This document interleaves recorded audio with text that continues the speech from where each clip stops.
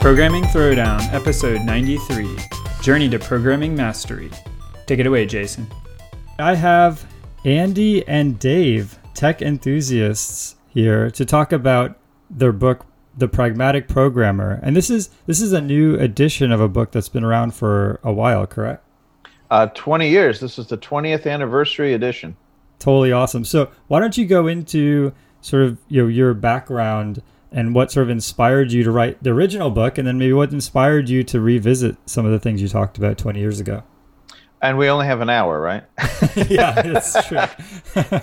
I mean, Dave and I could certainly give the long answer to that question, and we'd be here all day. So we'll try and give the quick version, because I think a lot of people have heard this by now too, as we've been talking about the new 20th anniversary edition. But this whole book came out. We really didn't intend to write a book. It was kind of an accidental book.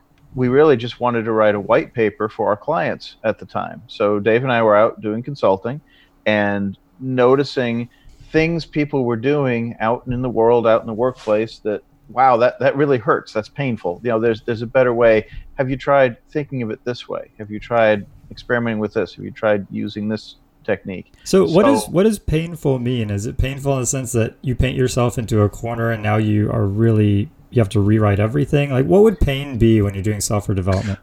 Well, I think you have to think back to the 90s, and I know most of your audience probably wasn't born then, but the feeling in software in the 90s was one of really quiet desperation.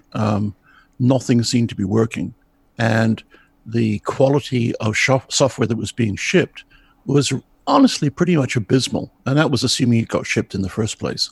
The majority of software projects were canceled before they even got to the end.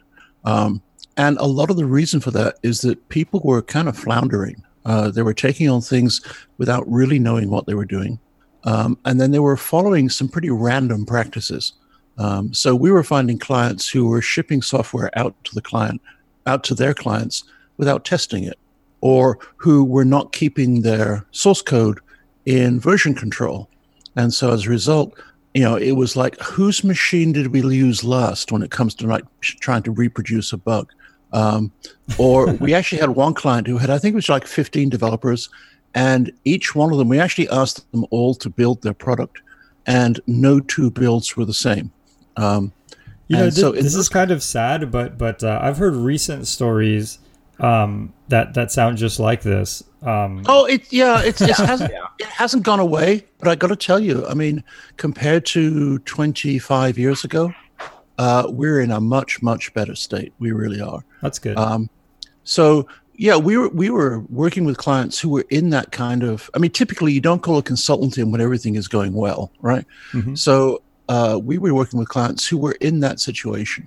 And we always found ourselves saying exactly the same fundamental things, testing, version control, automation, talking to the customer, taking small bites, not trying to take on too much at once. Just try this one little thing, then try this next one little thing. Yep. And that also means learning from each of those little things. Oh, absolutely. Yeah, there's no point in feedback unless you actually listen to it. Mm-hmm. So we jotted notes down, and it grew a little bit. We got to, 50 pages or so of notes. And the idea came through, we should probably write a book, because this material is, it's common sense, but it's not commonly used.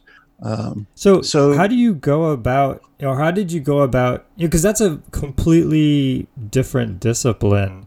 You have all of these notes, but how did you go about finding a publisher and things like that? Well, so that's a funny story. They were a little bit more than notes, even in the earliest version. I mean, we had kind of notes, but we had started, writing them up in kind of a prototypical tip format. Like, okay, here's an idea. Here's how you should do this. Here's this other idea. So we kind of had, a loose structure to it right out of the gate.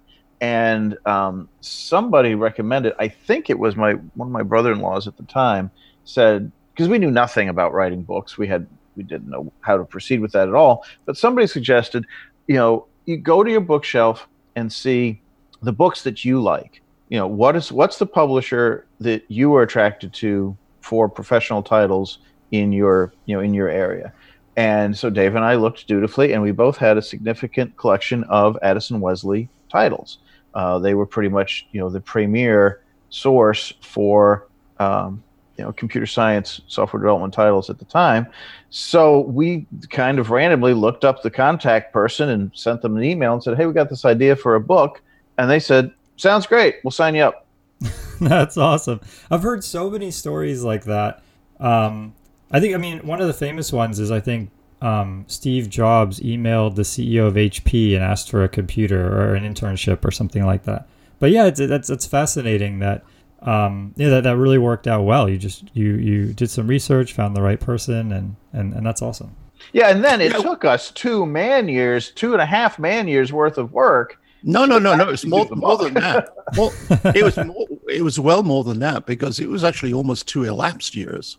That's true. It was almost 2 calendar years of both of us working just about full time. Not out consulting, not doing any paying gigs, just sitting there, concentrating on, okay, is there a better way that we could explain this? Could we make this clearer? Is there a better word we could use here? And literally, Dave and I would argue over individual words to try to get our point across, as best as we could.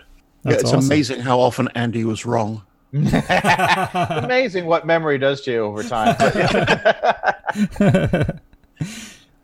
So yeah, I wonder if you had some metrics from 20 years ago, maybe you could see, maybe the coin is flipped now, or the other side or something. Well, maybe he was right the whole time. It's interesting, because when we started this rewrite project, both Dave and I went away and said, okay, let's just make a list of what you think are the most important changes over the last 20 years. What are the topics that we have to revisit? What do we have to scrap? What do we need to introduce that wasn't an issue 20 years ago?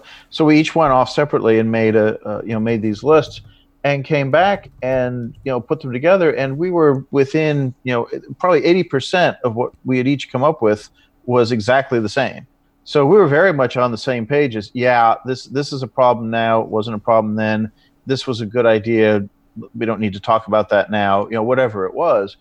So we really had a great starting point to go through and begin to revise the text. Yeah, I want to take a bookmark on that, but I think let's go into basically, what is a pragmatic programmer? What should people expect when they open this book? They should expect to get better at programming. All right. So what does that mean? Okay, so the thing is that programming is something that you have to do consciously. And a lot of people fall into programming somehow, and it becomes a job, and they do their work and they go home, and it kind of carries them along. And it's one of those industries where you can be carried along. But if that's all you do, you're never going to really enjoy it. And you're probably never going to progress as far as you could have progressed in terms of satisfaction in the job. So what we are recommending is to be more conscious of what you do as you're programming, with a view to becoming a better programmer. And so we have a whole bunch of separate topics that we talk about. Some of them are people topics, some of them are team topics, and some of them are technical topics. And there's probably about a fairly even division between those. And with each of them, what we try to do is to say, not you should do this, but instead we list alternatives and we suggest that you should try things. And with everything we suggest, what we're saying is we aren't in your environment. We don't know what you're doing. We don't know how you're doing it. But our suggestion is you might want to think about this, this, and this. And as you try them, gather feedback and work out whether or not that's improving or making things worse. And that's the pragmatic part of it, because pragmatic fundamentally means doing what works. And so we have a list of suggestions and a list of, things from our experience. And then we say to people, your mileage may vary. See if it works for you. Got it. But also your mileage may vary, but also you've firsthand, tried a lot of these different strategies and policies. in your consulting work, and you've sort of picked and chosen the best approaches? Well, no. I see. Yes, and no. Up until you said that last phrase, then I would say, yeah. I mean, these are all things that we've done, because I really, really dislike consultants, if you like, who go around telling people how to do things that they themselves can't do. Yes, but sure. When it comes, well, I have a story I tell. I was on a bus going to a conference in India from the airport, and I was sitting in the seat behind two fairly well-known industry experts on agile stuff.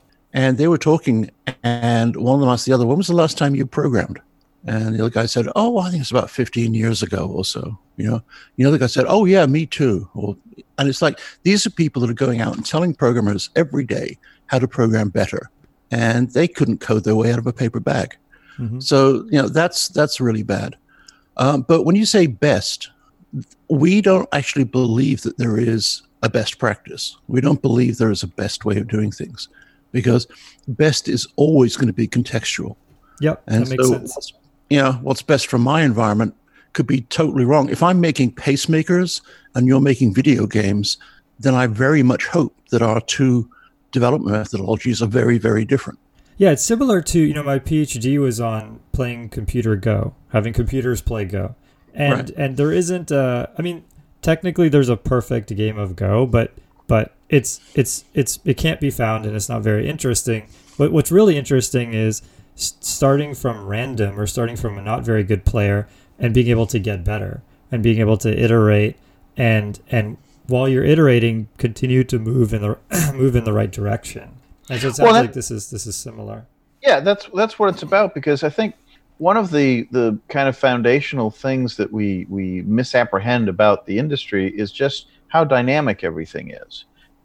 People tend to take a very static view of, like you said, like a best practice. Okay, I've learned this now. This is the best way to do it. This is what I'm going to do from here on out. That's a very static viewpoint, and it's wrong, because as soon as you say best practice, you're missing half the statement. Best for who? Under what circumstances? In what context? What are the parameters around that? We don't get around that. We get this kind of static view of, oh, I'll just do this one thing, or I'll just learn, this one programming language. When the book first came out, one of the tips in it was to help keep your knowledge up and to keep learning and to appreciate different ways of solving problems. We advocated you should learn a new programming language every year. Just, something random. Learn a new, you don't have to use it in your job or a project, but just learn a new language and see how they approach different ways of solving these sort of common problems, different techniques. And, we had people come up and say, well, that's a great idea. I love that. But what do you do after the first 3 years? Because there's only, the only programming languages are, pick some Java, PHP, Python, whatever, pick some subset. It's like there's hundreds and hundreds of, some of which are really quite bizarre and quite interesting. But even the, the TIOB index there, the top 50 on that are pretty interesting. Yeah. Actually, I would disagree. I agree up to the TIOB index thing, because what that captures is what's current. In fact, not even what's current. It's was hot over the last 6 months. Yeah. And that is basically, if you're doing that, then what you're doing is you're aiming at a wave that's already crested. Well, yeah, it's a trailing indicator, but it's something. Yeah, coming back to languages, it's not the language that's important.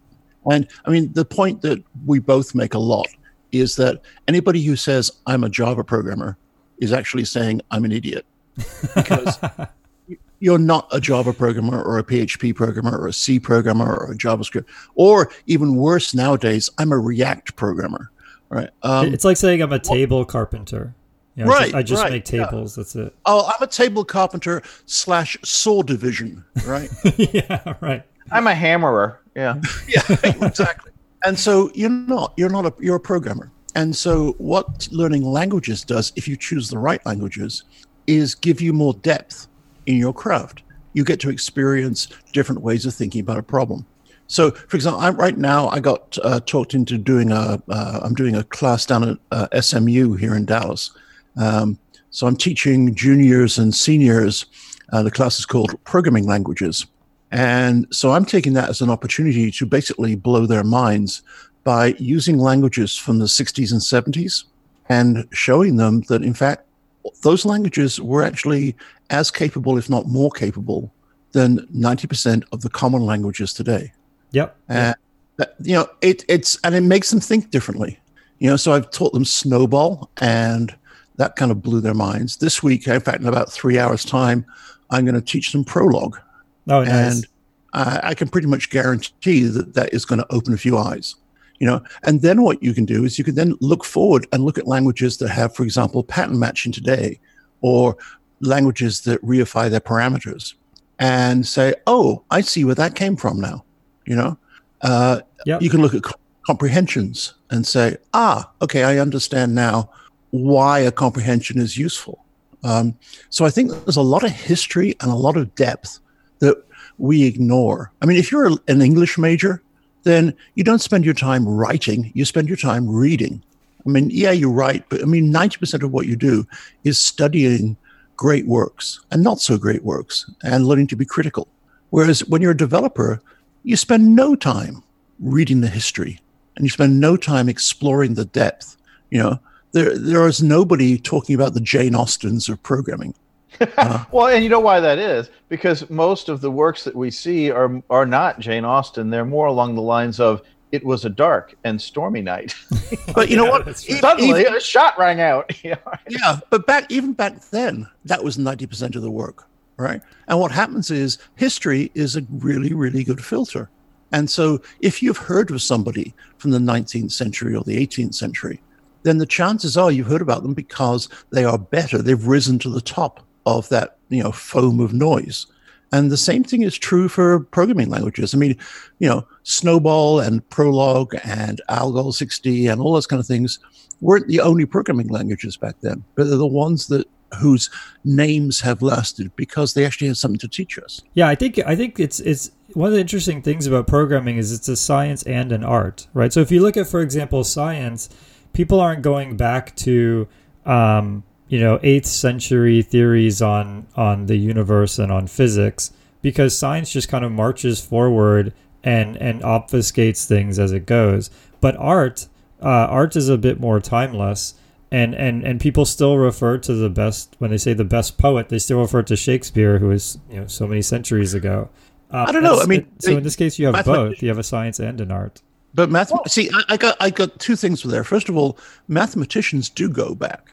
I mean, people are still arguing about Euclid's fifth postulate, right? And yeah, that's fair. That's fair. People are finding uses for Diophantine equations in quantum physics. There's all these kind of weird things that, if you don't have the knowledge of the past, you don't know if you're missing something.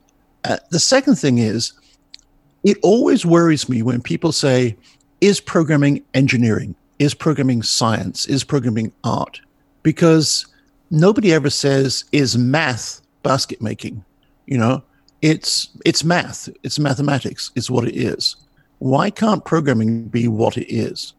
Well, I think the reason for that is, and I agree, it is a problem because people are always trying to draw some kind of metaphor and say, oh, programming is engineering, or it is just like building a house, or it is just like, whatever, fill in the popular metaphor of the day.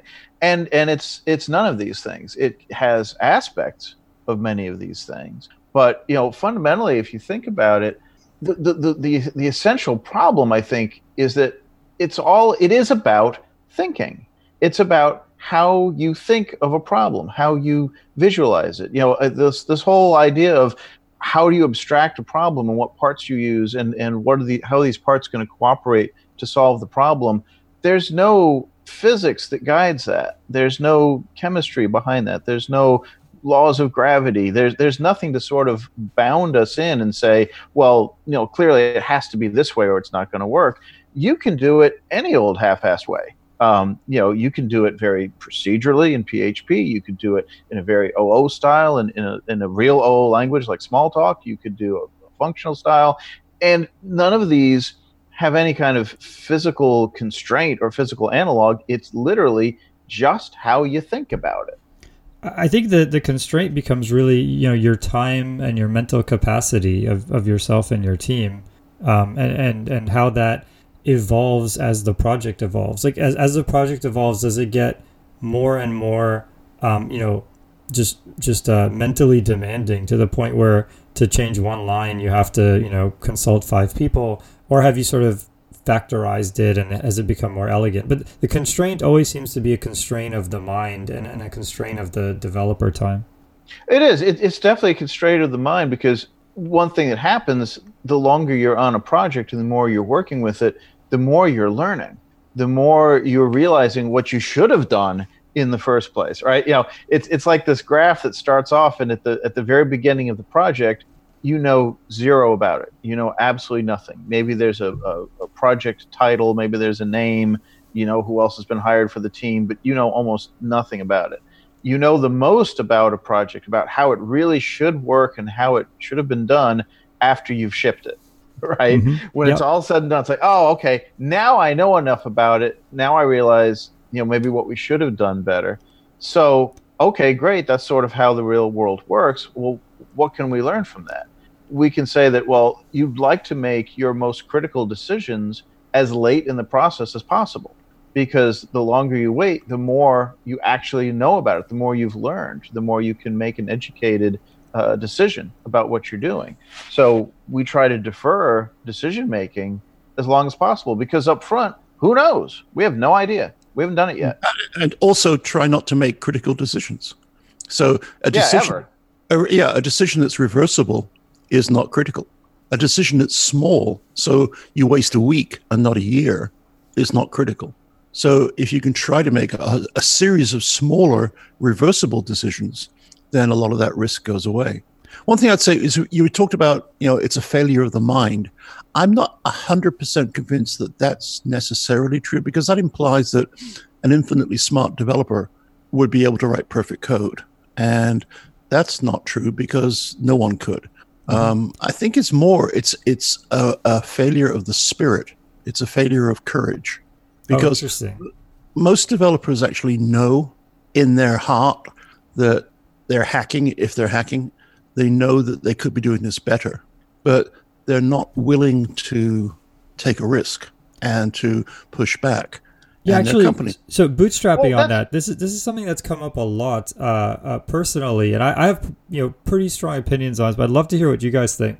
How do you deal with, there's a lot of uncertainty when you're building something, and my philosophy is when there's a lot of uncertainty, you sort of compensate for that by trying to iterate quickly, aka hacking, but then you always you'll remember that you're accumulating this debt. And you go back once you have the certainty, maybe you have the product market fit for your app, then you go back and rewrite the whole thing. And you do it knowing that that was the price that you were going to pay. Other people feel that you should never rewrite anything. You should have, good standards in place to where, you don't have to do that. What's your opinion on that whole trade-off? I think that kind of conflates a couple different issues there. You can certainly turn out something very quickly without hacking or having something low quality. You can very deliberately put something together that is a prototype, that is a prototype, and its purpose is for learning. That's not a waste of time. That's not a waste of engineering, and that doesn't even have to be in software. You can do a prototype with wireframe diagrams for a website. You can use Post-it notes on a whiteboard. The idea is to get in front of the user, the sponsor, somebody who can comment on this and learn what it is you're trying to explore. So you don't have to write a crappy version of the product to do that, to get that fit, to get that information. You can very deliberately say, okay, well, we don't really know how the user is going to handle this or what they'll think about this. So here's a prototype. Let's try this. And then you can go in, armed with full engineering and do the real version. But you can kind of have both. You don't have to write crappy code just to get feedback. Got it. That makes sense. The other thing is that prototyping is very different from end-to-end developing. In the book, what we do is we differentiate between something we call prototyping and something we call traceable development. So prototyping is when you're unsure of a particular thing. And it could be a UI element, it could be an algorithm, it could be anything. And so the idea of the prototype is to maximize the amount you learn. And so what you do when you start is you set an objective to say, I need to know, is this algorithm twice as fast as that one, or whatever it might be? And you basically ignore all of the niceties of programming just to answer that one particular question, knowing that when you've finished, and this is the part that takes an incredible amount of discipline, when you've finished, you record your results and then you throw the code away because it's a prototype. Yep. And that's very hard to convince the stakeholders, but that's something that a good tech lead should do up front. Well, so you can also make it clear that this is not shippable. Especially if you're just doing PDF wireframes of a site. Clearly, you can't ship that. That's not usable. Think back to the old days of Detroit when they used to model cars, right? And if they were doing wind tunnel tests, they'd probably build a car out of plywood and clay, and they could stick it in a wind tunnel and see how it behaved. No one would want to take a plywood and clay car out on I-95. So clearly that's a prototype, and that's what we're aiming for when we do prototypes. However, the other side of that is sometimes you actually need a way of seeing how your whole development hangs together. So maybe you're using a new front-end technology you've not used before and a new back-end web framework you haven't used before. And you need to know how that hangs together in your particular context. And for that, we recommend doing something different, which is to do an end-to-end thing, extract, if you like, of your actual final application. And you don't worry about anything apart from getting the database to talk to the back end, to talk to the front end, to talk to the user, or whatever it might be. So there'll be no error checking, there'll be no anything apart from this, let's get a crack in this wall that's in our way. And you make that crack, and you see if it's the right way of doing things, and then you build from it. And we call it traceable because it's the same way that, if you watch these old war movies, when people are firing machine guns in the dark, they use, every nth bullet will be a tracer bullet that glows. And so they can see where their bullets are heading. And that's exactly what we want to do in software development. Yeah, that makes a lot of sense. I think, as you kind of said, the biggest thing is when you have the wood and clay car, that because with software, the wood and clay car, it's not as transparent. But that's where, as I said, a good tech lead will say, no, this thing is being held together with clay. We need to go back and rebuild it. Well, that comes back to a matter of communications that we haven't really talked about yet. But the biggest things that you do as a software developer, right? The job is problem solving. It's not coding Java, it's not coding JavaScript, whatever. It's problem solving. But in order to do that, there's an awful lot of communication going on, and it's not just talking to a user or interviewing a user, but it's communicating with the team, communicating with the sponsors. It's about learning all the time from the system as it's evolving under your fingers, learning from the team as you work together and build this thing, learning from the users, because they may not know what they want before you show them something. Right? There's that kind of Heisenberg uncertainty principle with users. As soon as you put software in front of them, they realize what they really wanted was something else. So, this is it's a very dynamic, very ongoing process where you're communicating, you're learning, and you're solving problems. That's what the job sort of comes down to, I think. Yeah, that makes sense. Let's jump to something else. What about another sort of, I'm going to go through basically a lot of the great debates that I've seen over the years and get your take on it. And I feel like a lot of them will relate to the book, but feel free to tell me it doesn't. But how do you handle interviewing? We have this great debate where, what we do is we bring candidates in, we ask them to, invert a binary tree, solve some NP-complete problem that has some trick to it that makes it polynomial. And then they never have to use those tricks ever again. And so you end up with almost this secret language. You have to come into the company, do the secret handshake that shows that, you have this algorithmic genius from, in my case, I don't know, 10 years ago when we were in college. And then you get the job where you do nothing like that. How do you interview better? I think that's nonsense. I mean, I think that approach in general is nonsense because, again, you're not testing for competency on what your actual expectation is, because the job is not sitting around inverting binary trees or whatever the interview questions might be. I think if you can make the investment, if you've identified a strong candidate and you want to see if they have the chops for it, you invite them to sit with the team for a day, and you watch them work, and you see how do they get along with people, how do they work, what style do they have. At the end of that day, the team gets to decide whether they hire this person. Oh, interesting. Yeah, exactly. Ironically enough, we do exactly that for internal transfers, where that's rather frictionless. But it just, at least in my experience, it's never been practical to do that with an external candidate. But yeah, I agree with you. For internal, that's definitely the way to go. I feel like that might be tough, right? I've done it for external. What makes it hard? Well, there's kind of a ramp up. Also, I guess it might be good as like a final round. A lot of candidates might not want to come back for that day. I guess it depends on the job market and many other factors.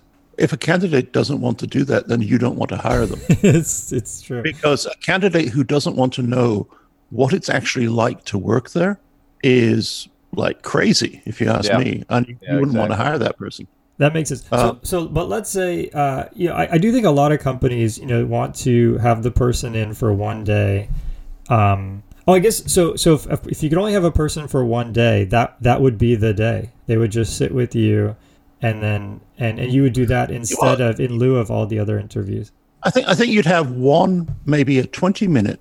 All the research I've read have said that you can pretty much sum up your feelings about a candidate in the first. It's ridiculously small. It's like 2 seconds or 5 seconds, right?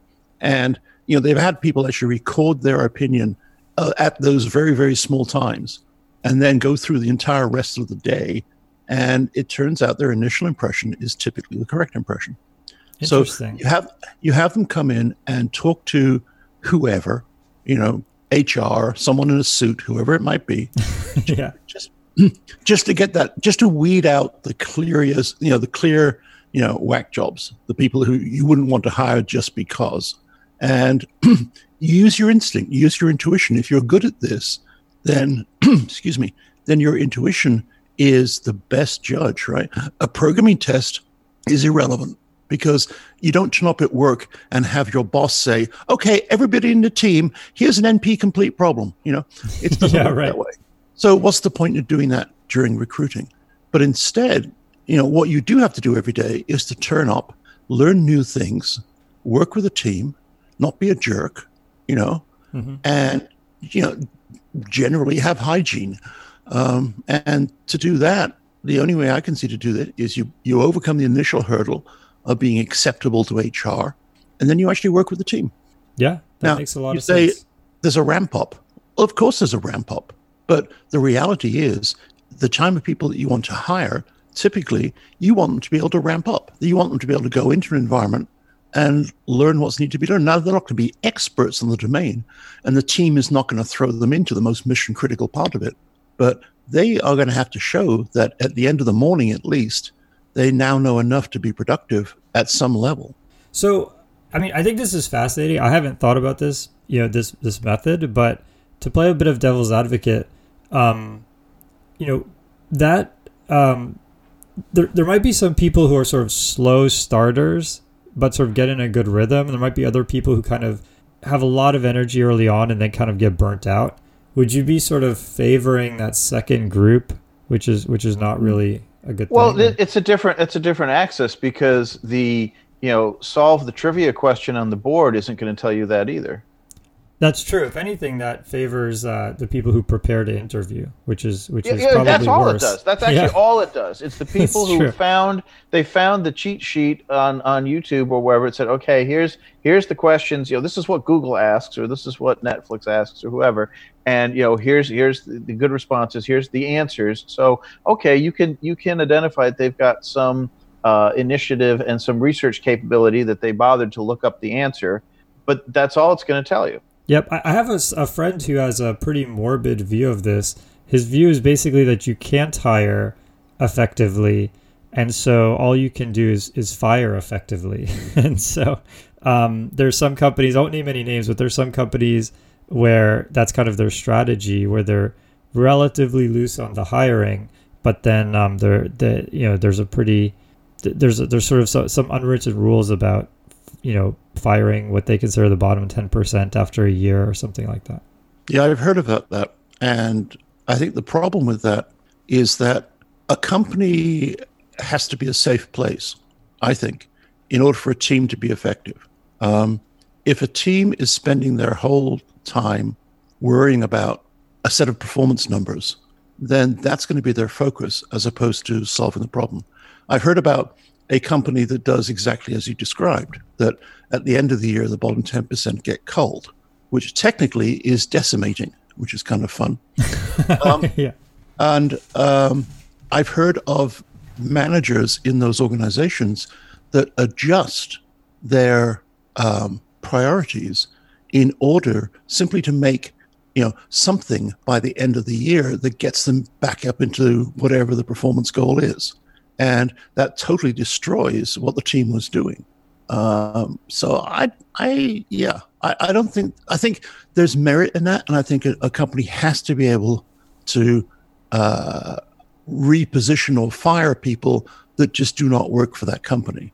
But at the same time, I think this kind of like mechanical, the slowest 10% we just, leave behind is the wrong kind of motivation. It's It's the danger of metrics. And I mean, there's literally whole books written on how you can kill your company by slavishly following metrics, because as Dave was indicating, any metric you set up, people they'll find a way to game it. And they will work only toward that metric and lose sight of the actual business value, the actual reason the organization is there. Because just look at standardized testing in schools. Yeah, teach to the test. Yeah, exactly. That's right. Yeah, I feel the same way that you do, Dave. That I feel like my team is kind of my family. I wouldn't go and tell one of my children, well, you got an F on this test. Why don't you go down the road and live on that house over there, right? Like, You're out of the family. Do that. That's it. So I totally agree. So actually, let me ask you this: there's this sort of idea of this, Pareto distribution when it comes to engineering talent. Like, everyone says, oh, I want this mythical 10x engineer, and so I'm going to hire like crazy, fire like crazy, do this really bizarre thing because I'm trying to look for that needle. And do you believe that there is sort of that sort of Pareto distribution, that some people are just coming in and doing 10x? There is, but they're kind of looking at the wrong axis, because the way that's commonly interpreted is you're looking for the individual performer who can be 10x better than anyone else. And that's actually not what you want, because that person is probably a phenomenal jerk. Not easy to work with. No, for real, seriously. What you want is the performer who can come in and make the team work at a 10x level. So why is the 10x 20x person a jerk? Why is it? I mean, I can I know people like that, but just like broadly speaking, why are those people jerks? Because the slow people get in their way, right? They know that they could be coding really, really fast, but having to fill out all these stupid forms gets in their way. Having to, or even worse, having to answer all these ridiculous, stupid questions from people who could just look it up, right? That gets in their way. And quite often, there's actually a little hidden problem, and that is when someone gets to a certain level of expertise, the knowledge they have, there's a whole bunch. I could go on for a long time about this, or Andy could better than I could, but it's all to do with the fact that the real processing power in your brain is the non-conscious part of your brain. And the conscious part is just kind of like window dressing that lets you interact with the rest of the world. So when you're first starting, all of your in a particular area, all of your processing is being done by your conscious brain, because you're having to think about everything you do, like when you learn to drive or whatever it might be. And that means it's slow. And that's why when people first start to drive, they're very jerky and they're slow to respond and all that kind of stuff. But after a while, the information starts to get embedded in your non-conscious brain as tacit knowledge. And at that point, you start to operate more by reflex. And that's why an experienced driver can drive without even thinking about it. Same is true for experts in any field. So if you become an expert programmer, then it's because you've put in the hours and you've used the feedback, and you now make decisions not at the conscious level, but down deep somewhere in the lizard brain. And as a result, when someone says, why did you do that? The answer is probably, I don't know. It was still a good decision, but it was made without conscious thought. And that is also very disruptive to a team, because you have this person who can just basically do things and not know how or why, which means he can't tell or she can't teach the rest of the team what they're doing. But Andy's point is a really good one. If you want to make a team 10 times more effective, if you want to get the equivalent of a 10 times increase on a person's performance, if you have a team of 10 people, all you have to do is bring in a manager who can make each individual in that team twice as effective. And you can do, and you can do that. So, so maybe the other side, just to recap, so I think what you're saying is, if you're off, as you say, using your lizard brain, using your unconscious memory and writing code like crazy, and you're not taking it to the conscious space, that's what's giving you the 10x, but that's also, just blowing up the people around you, because ultimately you need to communicate and you need to be conscious to sort of work as a team. And also sometimes your unconscious is just going to do things because it has seen this situation in the past 17 times. And it's going to say, okay, this is the way to do it. And it might not be appropriate the 18th time. Yeah, that's the big risk, because the expert is relying on intuition, and lots of the time they're right, but not necessarily. They could be very wrong, and they could develop something now that no one else on the team can understand and can't fix. Yeah, this is a bit of a tangible. Bring it back. I know somebody who was working in finance, and they were using rather old machine learning techniques. And I said, what about using some of these newer techniques? What they told me was they tried it, and for 6-7 months they were making more money, but then the 8th month they took a huge hit, just had some really bad decisions, and they were decisions that were unexplainable. And so because of the lack of explanation, lack of interpretability, they ended up dropping back. They would rather make less money, but at least know what was going on. And so it's another example where someone has to sort of really kind of communicate. Another thing is there's a lot of people who are who don't want to do good peer reviews, and my sort of philosophy on that is, if you read your code and the peer reviewer reads your code, right away that's twice as many people reading the code than writing it. So it's only going to multiply more than that. I would say, actually, if you read your code, that's an infinite number of more people reading it than typically happens.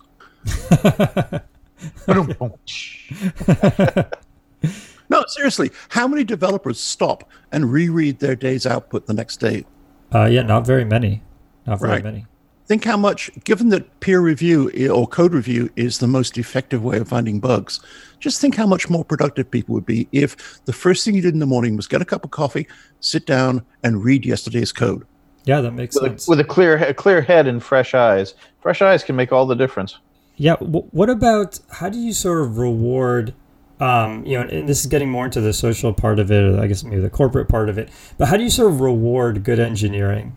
Like you could say that it rewards itself, but then the problem is now assigning that reward becomes difficult, right? It's almost like the person who manages the nuclear power plant, it just becomes someone that doesn't really get thought of a lot. How do you sort of develop the right incentives and the right sort of structure to really reward people for taking that extra time to be conscientious? What do people want? What do people want? See, I'm doing the consultant trick there. I'm taking your question. They want autonomy and mastery, Dave.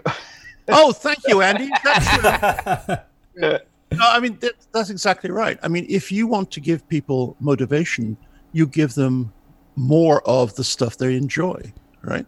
And you create an environment in which it's enjoyable to create cool stuff, good stuff, the stuff that you want created. And if that's the case, then you can reward people by giving them more of it. I think though you have a bit of a tragedy of the commons where what people want is to sort of do things that have some impact. So maybe people want to use a new framework. Someone else wants to get more people to visit their website. And what happens is, people might want to write good code, but that want ends up becoming secondary to some of these other wants. Those motivations are all facing exactly 180 degrees away from where they should be, right? I believe what people really, really want, most people who go into software development do it because they want to produce something that other people can use. They want to be useful, right? Mm-hmm. There's a thrill involved in shipping software and knowing that 2 people are using it, or in some cases 100 million people are using it, right? And you're making a difference. If you're a Twitter or a Facebook or whatever else, you are changing the world. People are organizing revolutions on your platform, right? People are organizing hate campaigns on your platform. Whatever it is, you're changing the world. And so people who are in those environments should be given that feedback. They should get to know that, yes, you are making a difference in the users of your software's lives.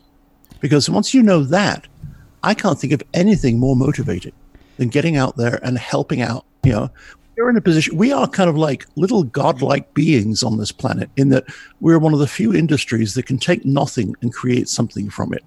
I mean, use, but it's sort of an opportunity cost. So piggybacking on that, someone can say, well, I just wrote this prototype. I built it out of wood and clay assembly code, and I can go and do the have the discipline to go and rewrite that, or I have this new idea for changing the opinions or improving the lives of these 100 million people, and I'm going to do that instead. And then, a year later, the wood and clay thing falls apart, right? So, Kent Beck. Have you seen Kent Beck's talk on that, the 3 X's? No, but I'll add it to the show notes. Okay, because Kent Beck has a talk about his time at Facebook, where he talks about the different cultures of the different parts of the organization. And you have the people building the clay prototypes, right? And you have that high churn, high risk, high return kind of experimental side of it. And then you have, at the other side of the curve, we better not screw up because it will kill the business part of the company, right? And they have very different objectives, very different ways of managing it, very different ways of measuring success. And the interesting part is the curve that goes between the two of them and how things transition up and down that curve. And I think that addresses what you're talking about. I think if you have a person or a team that really, really enjoys churning out ideas and are really, really bad at all of the polishing and everything else that takes place, that's great. You have yourself a little factory of, really cool ideas. Then you have on top of that people who can filter, who can do the A/B testing and all the other kind of stuff. And at the end of the day say, you know what, that really was a really great idea. Let's make it look good, or let's make it manageable or maintainable, or whatever else you need to be able to do. Right. So don't kill the team who's being imaginative just because they're using clay. And this goes back to what we talked about right at the very beginning. It goes back to context, right? One size doesn't fit all. It's perfectly okay to have one team that is, the imagination factory, and one team that is the, solid, reliable engineering with Erlang never fail kind of. I mean, whatever. Yeah, sure. That's what's best for them is not best for the other, and that's as it should be, right? Every context is different. That makes sense. So, I mean, with that in mind, you really need to have a good engineering discipline all the way up through the stack through the leadership in the organization, right? Because there has to be somebody high up that says, we have all of these prototypes. Now we need a team that has a different incentive to make sure that we don't end up with just wood and clay when we're done. That we have the solid foundation as well. So unless your business is making wood and clay, in which case you're all set. Sure. Yeah. Fair enough. I mean, it depends, right? There are companies that do that. like Xerox PARC, for example, right? Yep. They spin off the Skunk Works, and they spend their entire lives producing nothing more than prototypes, and then the rest of Xerox looks on and say, "Hey, we could productize that," and do so. So let me ask you this: so Bell Labs gave you Unix. Yep. The same thing. So what do so someone who runs, let's say, a lot of the people listen are fresh out of college or changing industries or things like that. And I remember when I first got into the software engineering industry, I kind of thought, in my naivete, I thought tech leads were just people who didn't work as hard. And I thought managers were people who didn't do anything. And directors were people who posted on social media about the company. That's obviously not true. But, so we talked about one thing that, let's say, directors, maybe even, vice presidents or CTOs have to do, which is sort of setting up teams with different incentives. What do you think, just more broadly, that tech leadership at a company does? They support their team. The point of a tech leader, I think, is to run ahead of the team just a little bit and sweep all the debris out of the way so that the team can move smoothly and efficiently through to completion. I don't think a tech lead, and it depends on what phase of a project you're in as to what that involves. At the very beginning, it could well be setting architectural overall directions. A good tech lead will act more as a referee than as a dictator when it comes to that. But then later on in the project, a tech lead will be running interference with management, will be making sure that the team is producing whatever artifacts are necessary and fighting back the requirement to produce artifacts that aren't necessary. Fundamentally, the tech lead is a servant of the team. But notice again, that's a very dynamic description. It changes over time. It's not a static, just do this one thing, at this one point. The role changes depending on the life cycle of the project and even the organization. It's once again, it's a very dynamic approach. Yeah, that makes sense. What about somebody who wants to get into the industry? We get a lot of emails from people who, they want to know, should I go back to college, get another 4-year degree in some cases? Should I do this boot camp XYZ? Should I just go on GitHub and start cloning, forking repos and learning that way? But ultimately the goal for most of the people who write in is to get a job, right? So with that as the goal, how could somebody, get started if they didn't, get a CS degree or they didn't go through that process? May I? So I think that there is a use for CS degrees, but that use is not preparing someone for a job in the industry. Mm-hmm. I think there are not many CS programs that actually teach this properly, but there is a theoretical side to computer science that you probably need to learn if you want to go into research and move the goalposts a bit further forward. For getting into the industry, I don't think you're particularly well served by a CS degree. I see people graduating CS degrees who have never written a unit test in their life. Oh yeah, probably the majority. Yeah, who couldn't organize, who couldn't be part of a team to save their lives. So you hire someone like that, that they have the resolve to sit through 4 years and pass some tests. But you also know you're going to have to train them pretty much from scratch. Yep. I think a boot camp is, if you're looking for people who you can actually employ, a boot camp is a better bet. But I think you also, if you're just starting out and you go to a good boot camp and you learn both programming and also project stuff, then I think you're way ahead of the curve. The trick there is to realize that 7 months does not count as experience, or as, it doesn't make you an experienced developer. And so once you graduate from a boot camp, you get your job. That's fantastic. Don't forget that you now have to catch up with your colleagues who have a lot more experience in terms of, a whole bunch of stuff: algorithms, languages, techniques, tools, all that kind of thing.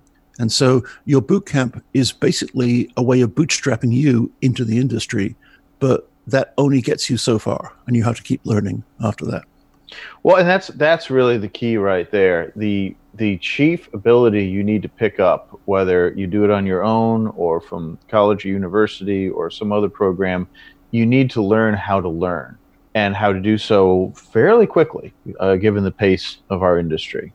So, that's one of the advantages, I think, that getting any sort of degree. It doesn't have to be in computer science or information science or anything, but just the, going through the process of getting a degree, usually you'll at least pick up on your own, if they don't explicitly teach you, how to learn things.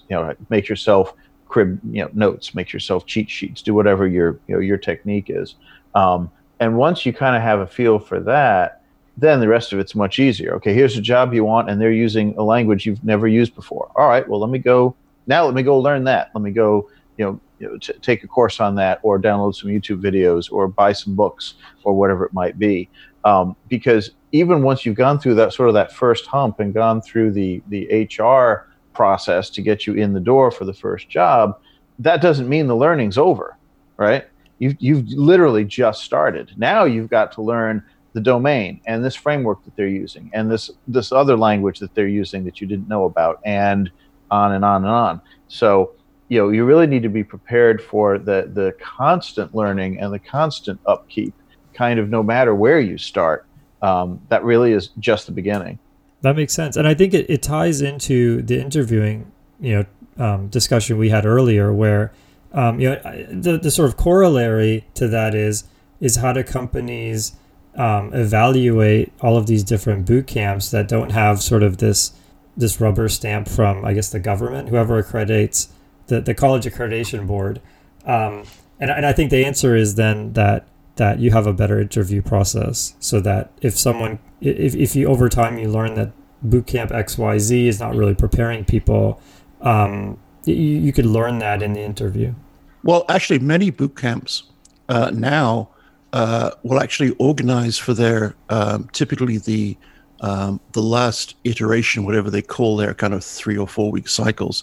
The one before the last will actually go out and work in industry, and they'll have companies that are interested in evaluating people and also are prepared to train them to some extent. And so that's actually a really good way of recruiting, right? So you volunteer, you say to them, I'm looking for whatever it might be, a Rails developer. And you go to the boot camp and say, I'll take one of your Rails developers for 3 weeks, and I'll give you a review at the end on how well they did. And you know what? If you like them, make them a job offer. Yeah, that makes sense. This happens a lot with interns. So it's the equivalent of an internship, where somebody is in their final year at university. They spend a summer at company XYZ, and then they it becomes more frictionless to get a full-time job there. Exactly. Yeah. Cool. That makes sense. What about, I had a topic on top of my mind. What about working remotely? Does the book cover that, or is that something that's kind of out of the purview of the book? I know there's a bunch of unique challenges there where you're sort of, the only person in Kansas on your team. That's not something we really speak to by itself, but we've done an awful lot of it. I have not worked in an office for 25 years now or so. Oh, okay. So, that's we're well acquainted with it, but we didn't really address it specifically of, here's the tips and the techniques. I mean, it kind of falls under the purview of the other topics of good communication and, those sorts of things. Yep, that makes sense. Cool. This is absolutely fascinating. I think, we didn't do sort of this broad overview of the whole book, but I think actually, anyone who sort of listens to this should be extremely inspired to go and read this. It's a fascinating book. I'm about, I think, 3 chapters in. My plan was to have read the whole thing. I said, while I'm on paternity leave, taking care of this newborn, I'm going to have this book read by today. And that was a bad plan. I think by the end of the book, I'll realize, how I actually messed that one up. Is this your first child? Second one. So. Oh, So you didn't learn the first time. No, around. that's right. Yeah, I didn't iterate fast enough there. Needed to take a bigger step in that gradient. Well, the problem, of course, with a newborn is you start getting that sleep deprivation hallucinations going on. So yeah, that's right. We'll give you a pass. We'll give you a pass on that. All right, but that is an example of one of those irreversible decisions as well. So. Exactly. Yeah, that's true. Definitely a critical decision. There's no going back.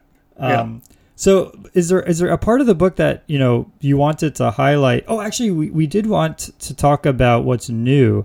So for people who have the 20th, who have the original version, what can they expect, to learn that's different in the 20th anniversary version? Well, to some extent, really, it's a whole new book. We added, I think, what we're saying, about a third new content, but there's changes literally on every page from the original, some small, some more major. But you have to consider that the world today of 2019, 2020 is really very much different from the world of 1999 or year 2000. So we tried to reflect that. A lot of stuff changed in technology, a lot of stuff changed in attitudes, how you approach certain things. So of course I would say, yes, go out and buy the new book. But, and some people say, well, should I read that instead of the first one? And really I think it's a different experience. Yeah, I would say you don't need to go, if you've never read it, you don't need to go out and buy the very first one. No, just get the new one. But yeah, it is a different like, thing. A Jack Reacher book where you have to read them in order or something. It's just yeah, right. There's a lot of I guess let's come back to the original question. You say, what would I learn from reading the book? And the answer is really exactly what Andy and I learned over the last 20 years. Mm-hmm. Yeah, that makes sense. I mean, one thing that I think personally I've felt has changed a lot is this open source. I mean, in 2000, there wasn't the kind of open source community that there is now. And some of these Silicon Valley companies like Google, we're just way, way ahead, maybe even a decade ahead of everybody else. Now the open source community has gotten so big, and now, I mean, most of the big companies are in the open source community, so they're pushing it forward. That, I mean, now it's a lot of looking at what's out there versus, in 2000 there wasn't that much out there. Well, and it's funny because, the net was still new. There was no Google. We used Alta Vista. We used Lycos. Those were the search engines. And every time in the first edition of the book, we would talk about the internet, with a capital I, because it was this new, awesome thing. And so, we had to tone that down. It's like, oh, of course, just go grab this on the net. And, little things like, in the old days, we'd say, okay, if you wanted to learn this language, hey, this is great. There is an open source implementation of it. You can go and download it and do, make, config, make, install, and play with it. And you don't need to do any of that nonsense now, right? You can go online and play in a REPL in any language that you want. Yep. It's just there. So there was a lot of those sorts of changes, not having the build machine over in the corner, but being able to do just push in your version control system and have a pipeline in the cloud, do your continuous integration, build, test, whatever it is. This definitely, I would classify that as sort of almost attitudinal changes, because it is a technical change, but it feels fundamentally different from having a build machine in the corner versus I'm just doing a commit in my version control and it's just happening. Yeah, that's right. I think there's a scalability or a scale-free nature to that. I mean, we have one project I work on. Every time there's a commit on any branch where there's probably thousands of them, or at least hundreds of them a day, it goes through and in the cloud does a integration test. That'd be totally impractical if you had to have the machines yourself by your desk. Sure. Yeah, I think there's another side to it, though, and that is that the proliferation of open source has meant that choosing technologies has now become something of a nightmare. And many developers are faced with this. It's the start of a project. What is the JavaScript framework this week? Yep. And I think that in the face of this bounty, this like excess of opportunity, it takes a lot of discipline to say, I don't need to be using the latest and greatest. And the teams who are the most effective are the ones that find something that works for them and obviously periodically review to make sure it is still working. But don't worry about the fads. Don't worry about, this latest thing they read about on, Stack Overflow or whatever. And just to keep thinking about the fundamentals. The fact that nowadays you can put together a 1,000-node cloud computer system managed with a database and with an operating system and with compilers and with libraries and with everything else, and not spend a cent apart from processor time. It's unbelievable. It's an incredible opportunity. And the trick to utilizing that, I think, is to be efficient and effective and really pretty intensely focused on what it is you're trying to do and not how you're trying to do it. Yep. I know personally I get a lot of analysis paralysis when I start a new project, especially something in, let's say, web, where there's so many different technologies and you could spend an entire day reading about React versus Angular, and people have probably a whole career based on writing about that. And what's even worse that I find is that I'm in the middle of a project and it's not working. And there's this human reaction, which is, well, it can't be my fault, right? So it must be this framework. And it's really hard to resist that temptation to say, okay, I'm going to dump React and go to Vue and see what happens if I do that, I see a lot of people doing that. And I got to say, actually, I don't think that's a bad thing. At a certain point. I mean, obviously, if you're, far down the path and months into the project, maybe that's not such a great idea. But, if it's early stages and you're prototyping and you're learning and you don't know, well, would Angular be best for this particular application, or should I use Vue, or should I use React, or whatever today's latest entry is? Try something simple in each one. Try something complicated in each one. And, give it a go. See what you learn from that. See which you think would be easier to maintain, which would be easier to deal with. Too often, whatever we are faced with, whether it's an architectural decision or a design decision, we kind of go with whatever our first instinct is. Okay, well, here's a way to solve this. Let's do that. And that becomes the direction. So I'll leave you all with a challenge. When you're in that situation, think of at least 3 different ways you could do it. Think of 3 different frameworks. Think of 3 different algorithms. Think of 3 different approaches. And, try as much of each one as you can and see what that tells you. See what you can learn from that. Yeah, that makes sense. I think also things are much more transferable than we believe. I think when we start out, we have this big fear of missing out, that if we don't do it in React, then we'll get to some point where we'll be totally stuck. And the reality is it never really works that way. Most of even if worst case, you have to completely rewrite it in a different language, that's going to be much, much faster than spending 3 months thinking because now about it. you know what it's supposed to do. And, Yep. They call it software for a reason. It is soft. You can change it. Right. I thought it's because it was wearing. Oh. On that note. Nice. Cool. Well, this is amazing. So if people want to get the book, where would they go? If they've read the book, how can they contact you folks? How does that part work? So the ebook is available directly from us at pragprog.com, which is short for Pragmatic Programmer. You go to pragprog.com, and that's our publishing business. We've got hundreds of titles in print that other authors have written that we've published over the years, and you can get the 20th anniversary of the Pragmatic Programmer in PDF, MOBI, and EPUB format, all for one price, directly from pragprog.com. And then on September 19th, 2019, the hardback, we're going hardcover this time. Not Oh, just really? hardcover. Yeah, well, we figured so many people kind of complained that their books were getting all dog-eared from lending it out to folks and rereading it and reading it again and carting it around.